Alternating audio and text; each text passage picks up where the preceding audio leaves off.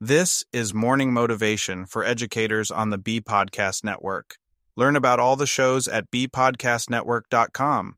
You'll hear from a variety of formal and informal educators who help put this podcast together.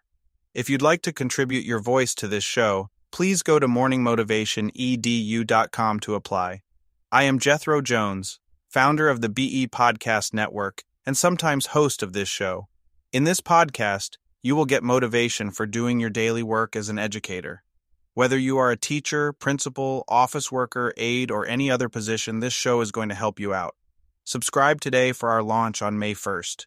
Go to your favorite podcast service and click subscribe so you'll get all the episodes as they are released.